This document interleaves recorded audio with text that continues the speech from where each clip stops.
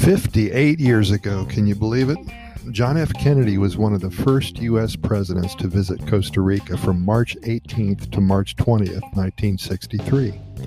Costa Ricans loved, admired, and respected President John F. Kennedy. The president and his entourage came to Costa Rica to attend a summit with the presidents of 6 countries in Latin America. This was a historical day in Costa Rica because JFK received a huge turnout of Costa Ricans, more than any other Costa Rican event in the country's history. Costa Rica school children lined both sides of Paseo Colón to watch President Kennedy's motorcade pass by.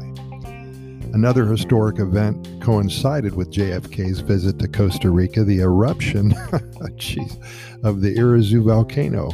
Falling ash from the eruption caused heavy damage to infrastructure and life in San Jose and its surroundings for over a year and spread from Costa Rica to Nicaragua. Costa Ricans were so enamored by President Kennedy's visit that they named a park in the suburb of San Pedro after him. The park is located on a corner across from the church and about 200 meters south of the University of Costa Rica and commuter train line. The next president to visit Costa Rica was the first President Bush, which was George Sr., who came to attend a hemispheric summit from October 27th to October 28th, 1989 at the newly inaugurated Plaza de la Democratica in downtown San Jose.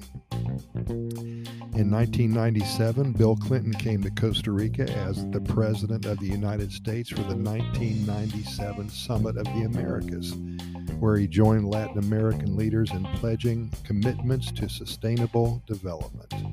Much like they did when President Kennedy visited, school children greeted the president as his motorcade worked its way along Paseo Colón on the way to a meeting at the Teatro Nacional in the heart of downtown San Jose. The president actually mingled with the crowd outside the theater, and several people gave him souvenirs. A couple of things that really stood out about Mr. Clinton's visit. First, when Hillary was interviewed, she stated that Costa Rica was one of the countries they really wanted to visit during Bill's presidency. Also, when the president was about to depart on Air Force One, he picked up a large Costa Rican flag and waved it back and forth several times. President Obama was set to visit Costa Rica on May 3rd and May 4th. I believe that was 2006, as part of a trip which he wanted to include a visit to Mexico. According to a recent Gallup poll, 78% of Costa Ricans have a favorable opinion of Mr. Obama when he was president, and this is his higher approval rating than in his own country. Costa Ricans are also convinced that Obama's visit improved relations between the two countries. So there it is, 3 presidents from the United States visiting Costa Rica. As always, we thank you so much for listening, and we do invite you to listen to our other 590-some episodes of our Costa Rica Pura Vida Lifestyle podcast series. The only reason we do all this is to share our knowledge and experience and spread the good news about one of the happiest countries on the planet. We invite you to get caught up with all of our episodes. We cover all topics about Costa Rica. We keep them short because we know you're busy, and we do respect your time, usually under 8 minutes long. Not too bad.